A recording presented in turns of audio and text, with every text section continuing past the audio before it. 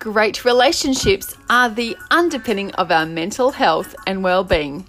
Join me, Jo Wilson, the Relationship Rejuvenator, for Is This Love podcast, designed to level up your relationship skills with short, succinct, and well-researched tips from not just me, but other experts in my field.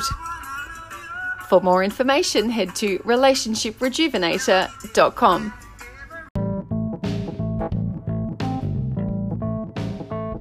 And this week, the topic is a massive one, probably where I predominantly spend my time in the counselling room on this topic. And it's when couples feel trapped in isolation, pain, and loneliness from days of conflict, and it is exhausting for them. And it's just so sad to see how we'll try so many different ways to navigate our way out of conflict, and for all sorts of reasons it can be really, really tricky when people just can't get out of it, and they're spending days with silence, and the atmosphere is toxic, and who wants to spend too much time like that?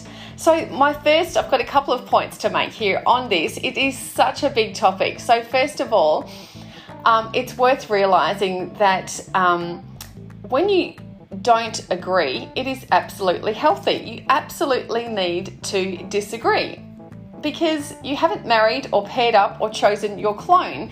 And so you need to navigate your issues together, approaching conflict healthily. So when I hear people say, oh, we never ever fight, I'm wondering, are they actually addressing the issues and the things that come up? When you've got two people, especially when you're living together, you might need to say, can you move to the left or the right sometimes? You might need to offer feedback about their behaviours that might unintentionally hurt you, and you need to let them know that.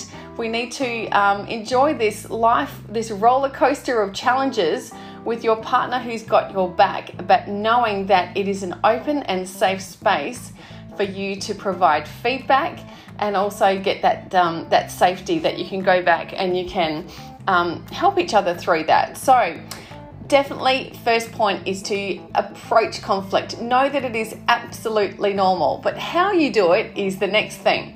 So I really think it's helpful to just realise what you deserve. That's my second point. So you deserve to have that safe space from which you can provide feedback.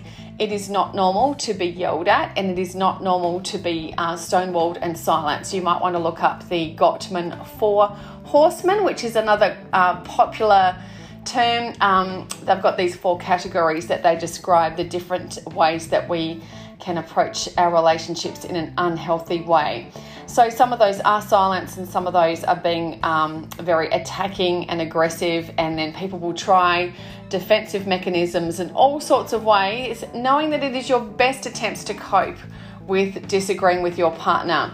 And when you're triggered, you can respond in ways that you might regret. So my next point is to realise that approaching conflict healthily in a new and different way is to realise that when you're triggered, you need a lot of self-discipline. So you might have been mentored this by your caregivers or your parents. They might not have had a lot of self-discipline. They might have been very explosive, especially if they were big drinkers or addicts of some sort. If they have come from trauma, possibly your mentors, your relationship mentors with which the people that you grew up with might not have been particularly doing it so well. So they might not have given you the greatest head start to conflict well. So when I work with couples, so Max and Sam, who might come in, a couple client, that the first thing we do is look at their family history and look at who they learnt how to do relationships well. And it's not their fault if it wasn't particularly advantageous. The second thing we look about is what's underneath the iceberg as well. So you might be seeing these behaviours in your partner, but do you actually know what's going on behind the scenes? What sort of feelings? Are they distraught? Are they so scared that they might lose you?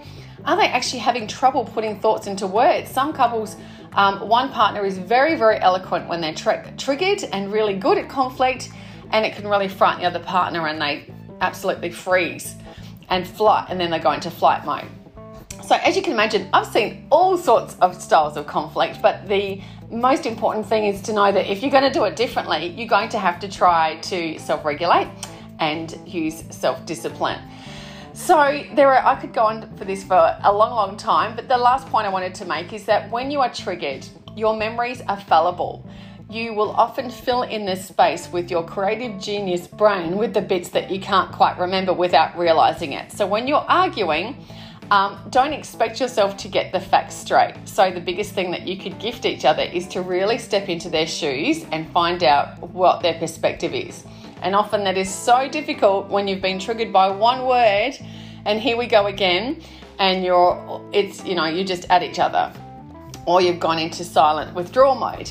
So realize that, hey, maybe I might not be remembering things as I thought they did. Yes, you might be hurt again by the same topic, but just realize that you can't rely on your incredible brain when it comes to emotional topics. Okay, so what you need to do is look forward to my little challenge. I'm going to come up with a 7 to 14 day challenge coming up that you can re-engineer your conflict cycle. So you can look forward to that.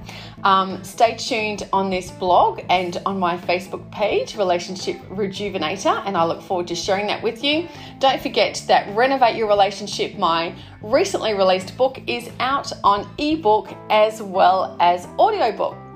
So you've got lots and lots of ways to learn to upskill your relationship. So thanks for spending your time today, and you are now a little bit further into being fully equipped to enjoy your weekend with some more skills to enjoy great relationships this weekend. Thanks for joining me. See ya.